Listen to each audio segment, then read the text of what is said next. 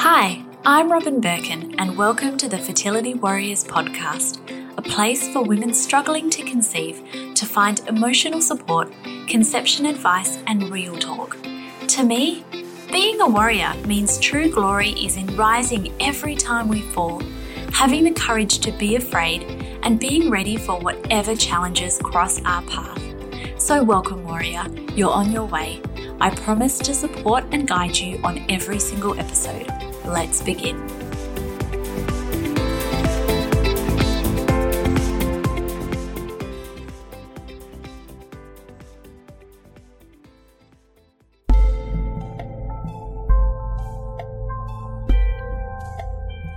Hello and welcome to the Fertility Warriors podcast.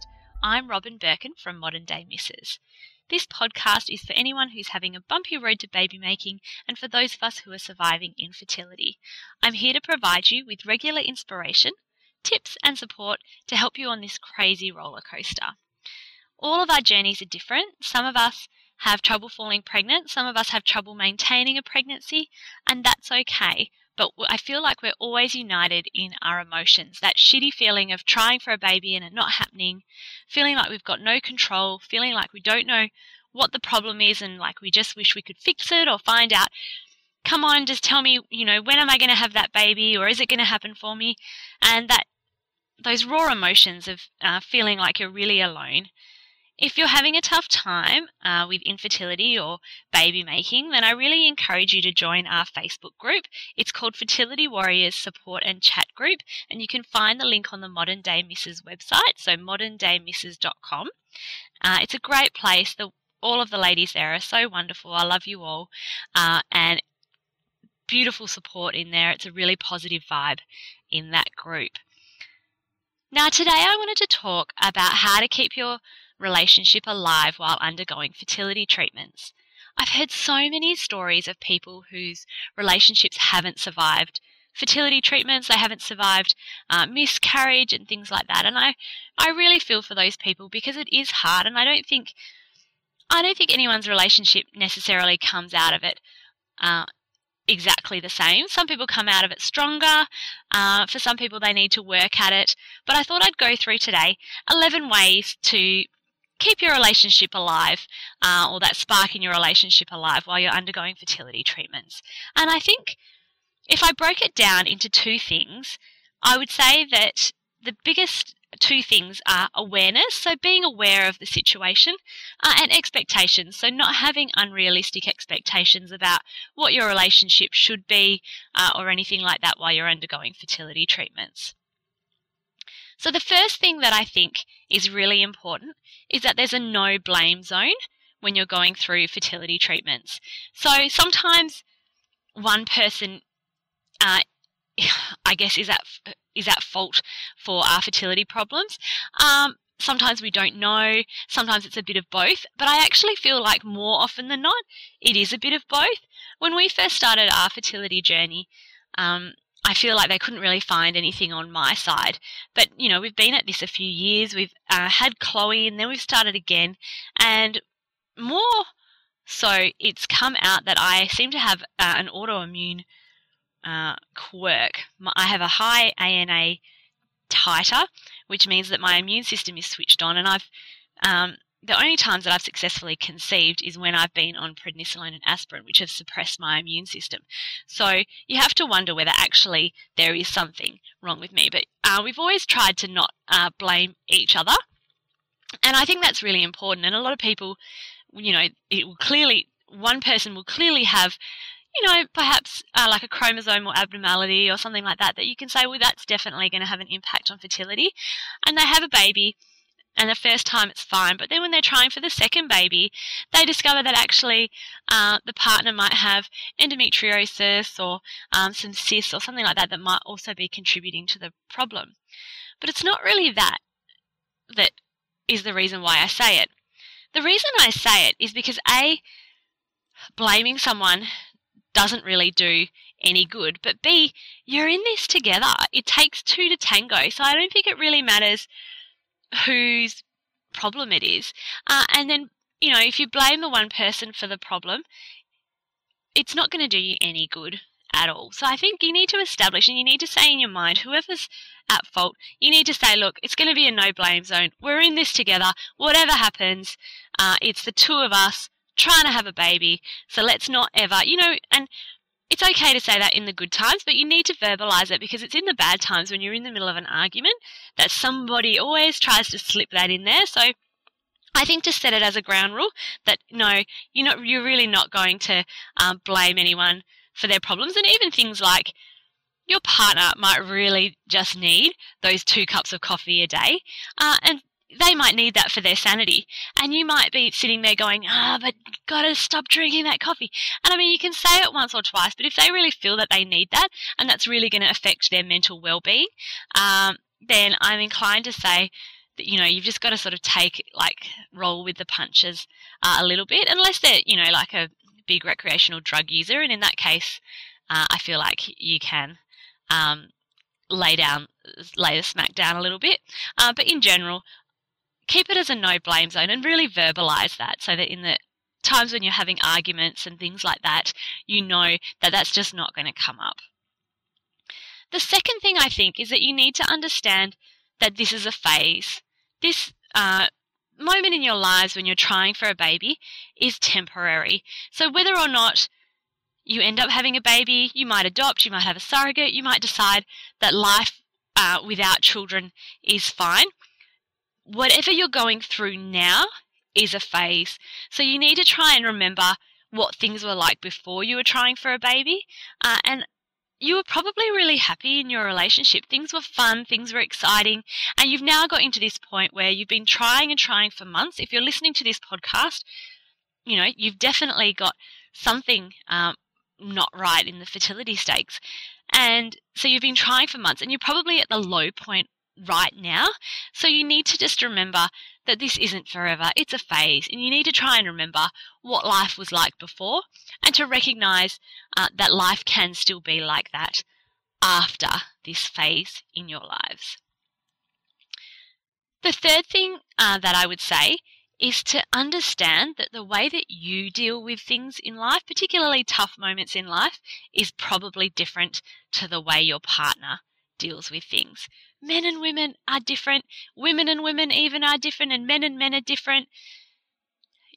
Some of you might want to talk things out. Someone might just want to go to the golf course and smack a ton of balls at the driving range.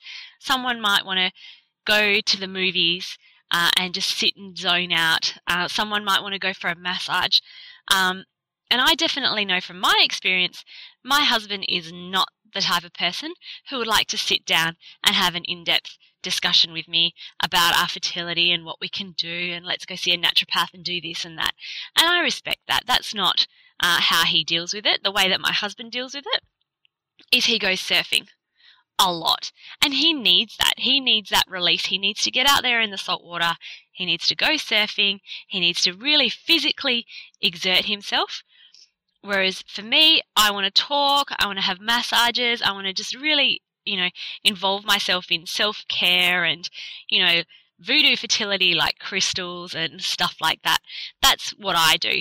And so we both respect each other, that the way that we deal with things is different. And then if I want to really talk it out with someone, then what I'll do is I'll go find a friend or my fertility group on Facebook, or someone that I can really talk with. The fourth thing that I think is really powerful for keeping that spark in your relationship is to have date nights.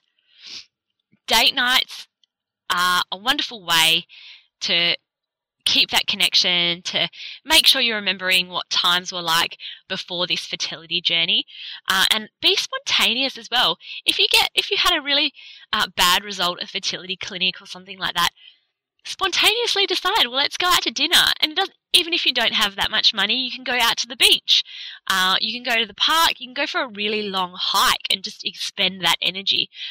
And I think that date nights and that time alone to do something that isn't related to fertility treatments, it doesn't come with that, that stress of after work I'm going to cook dinner and do this, and then we'll sit and watch TV like we do every single night, is a really great thing. I remember once we'd had a really bad result, and I'm trying to remember what it was and whether it was the day that we were told that our pregnancy wasn't viable, and we were just in like a pretty bad space, and we just decided at the spur of the moment to go into the city where we live and find somewhere to eat for dinner. We hadn't made a reservation, and I'm pretty sure it was a Friday night, so everywhere was really busy, and we kind of just walked around aimlessly trying to find somewhere.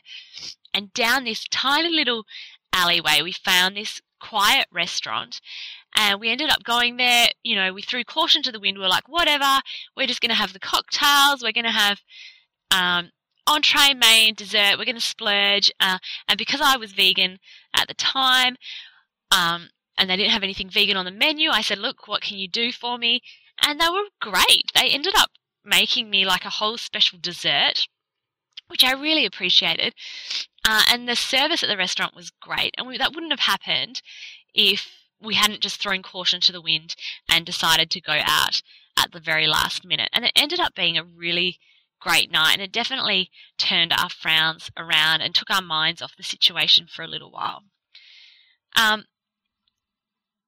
The other thing that I think, which is number 5, is look for the good. So there are always positive things happening in your relationship.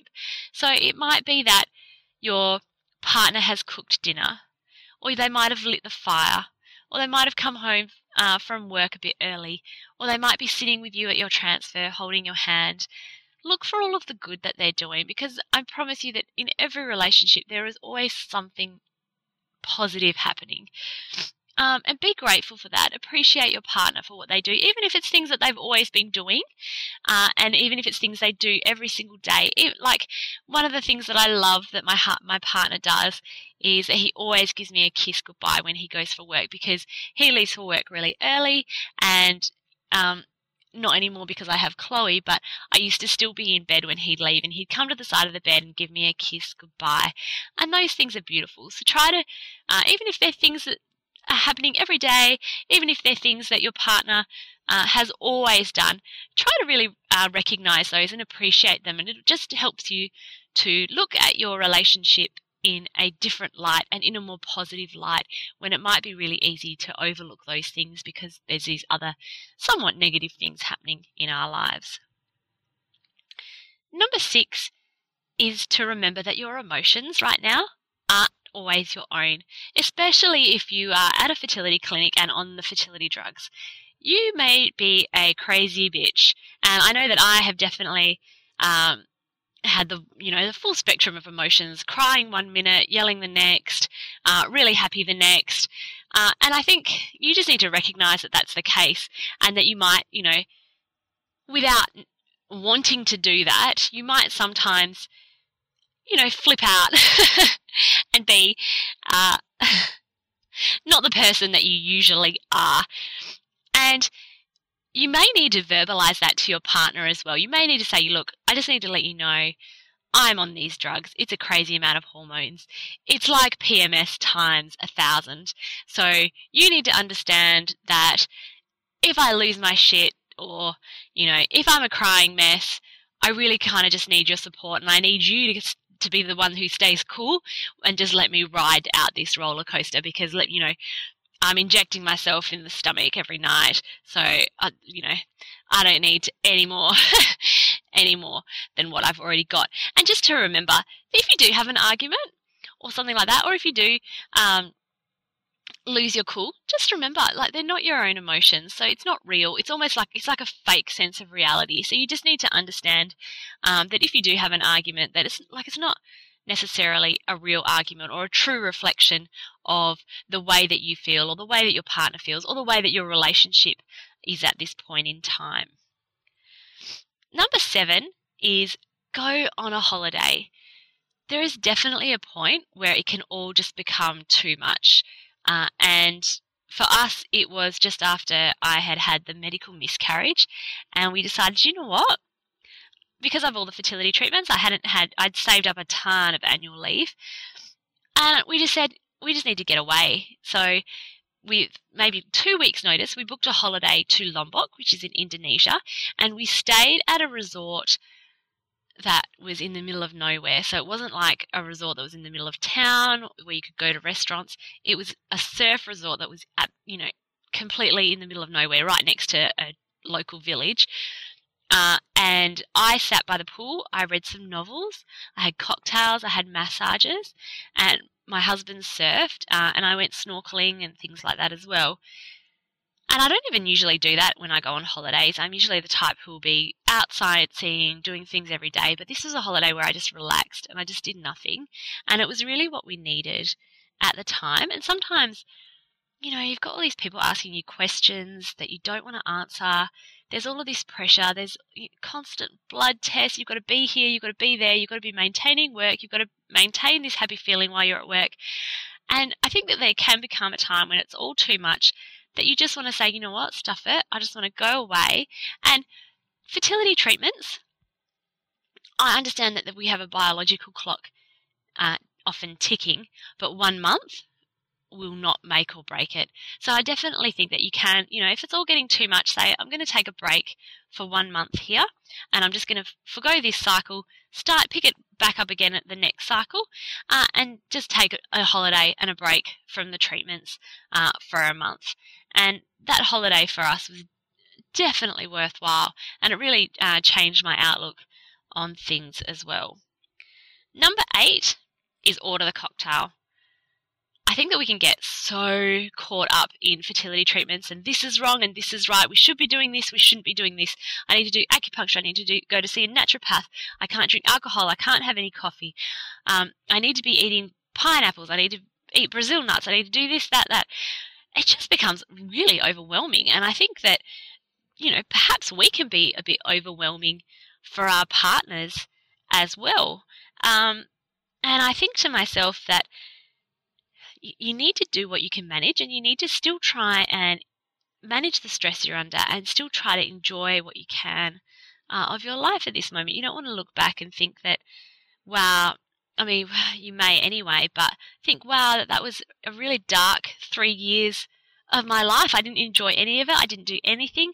I think, there's one cocktail if you're out at dinner isn't going to hurt. And I think those little things as well, like you might, when you go out to dinner, you might usually have a wine, but you might want to splurge and have a cocktail, and little self-treats and self-love, things like that, I think just help to amplify the joy in our lives. And this is a time when you do need to amplify the joy in your life. So, treat yourself and order the cocktail, and don't worry that one cocktail will have an impact on your fertility, because I promise you that one cocktail here and there is not going to be the end of the world. Number 9 is set rituals. I am such a huge fan of rituals in our lives.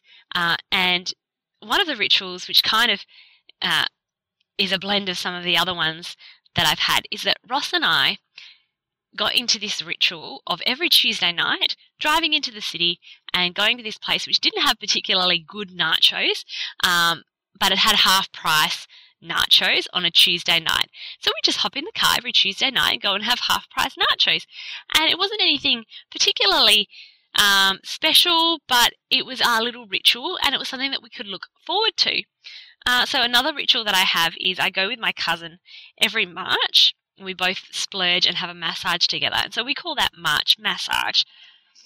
And it's just things that you can really look forward to. I have a friend who every Thursday night has a nice long bath. So set yourself rituals, things that you can look forward to in the week or in the month or in the year, that helps take your mind off some of the other events that you have going on. And so it might be things that you'll do with your partner, but it might be things that you might not. And you might ask, well, if I'm not doing it with my partner, how does it help? Well, it helps because it helps you to feel happier in yourself.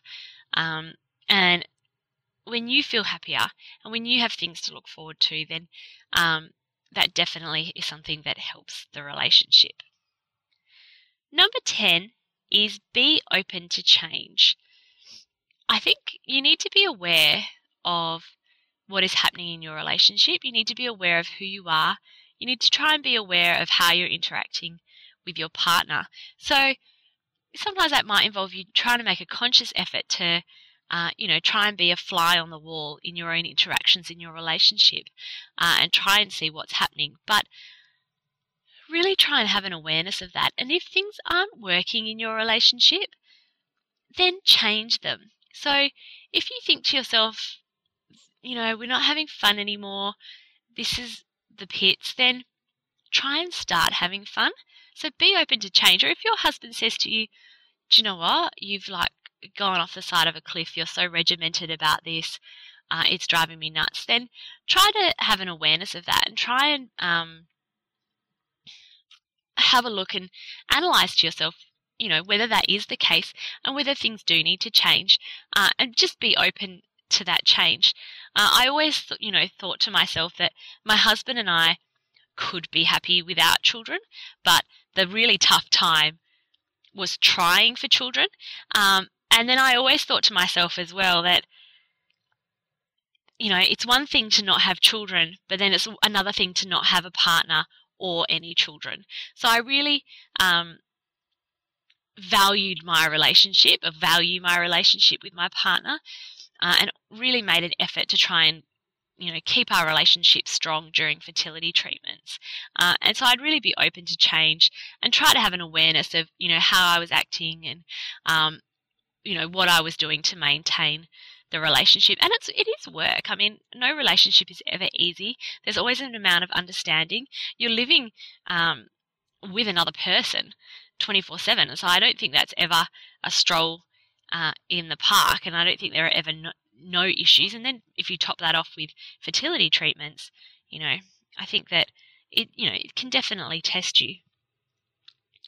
Number 11 is my last one, and that is, don't expect your sex life to be as it was.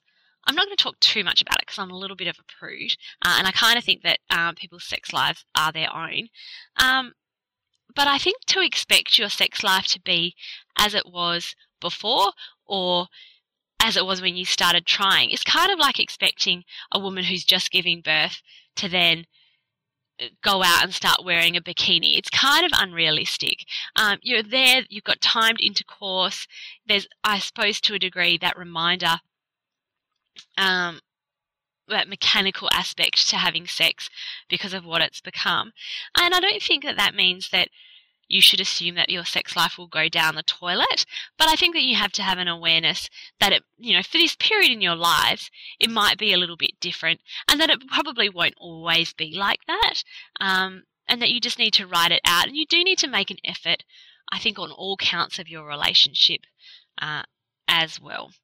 So those are the 11 things that I think you can do to keep a bit of spice in your relationship and to help keep the spark alive in your relationship. If you have any other things that you recommend, please do comment and let us know. And stay tuned for the next episode of the Fertility Warriors podcast. I'm Robin Birkin, and thank you very much for listening.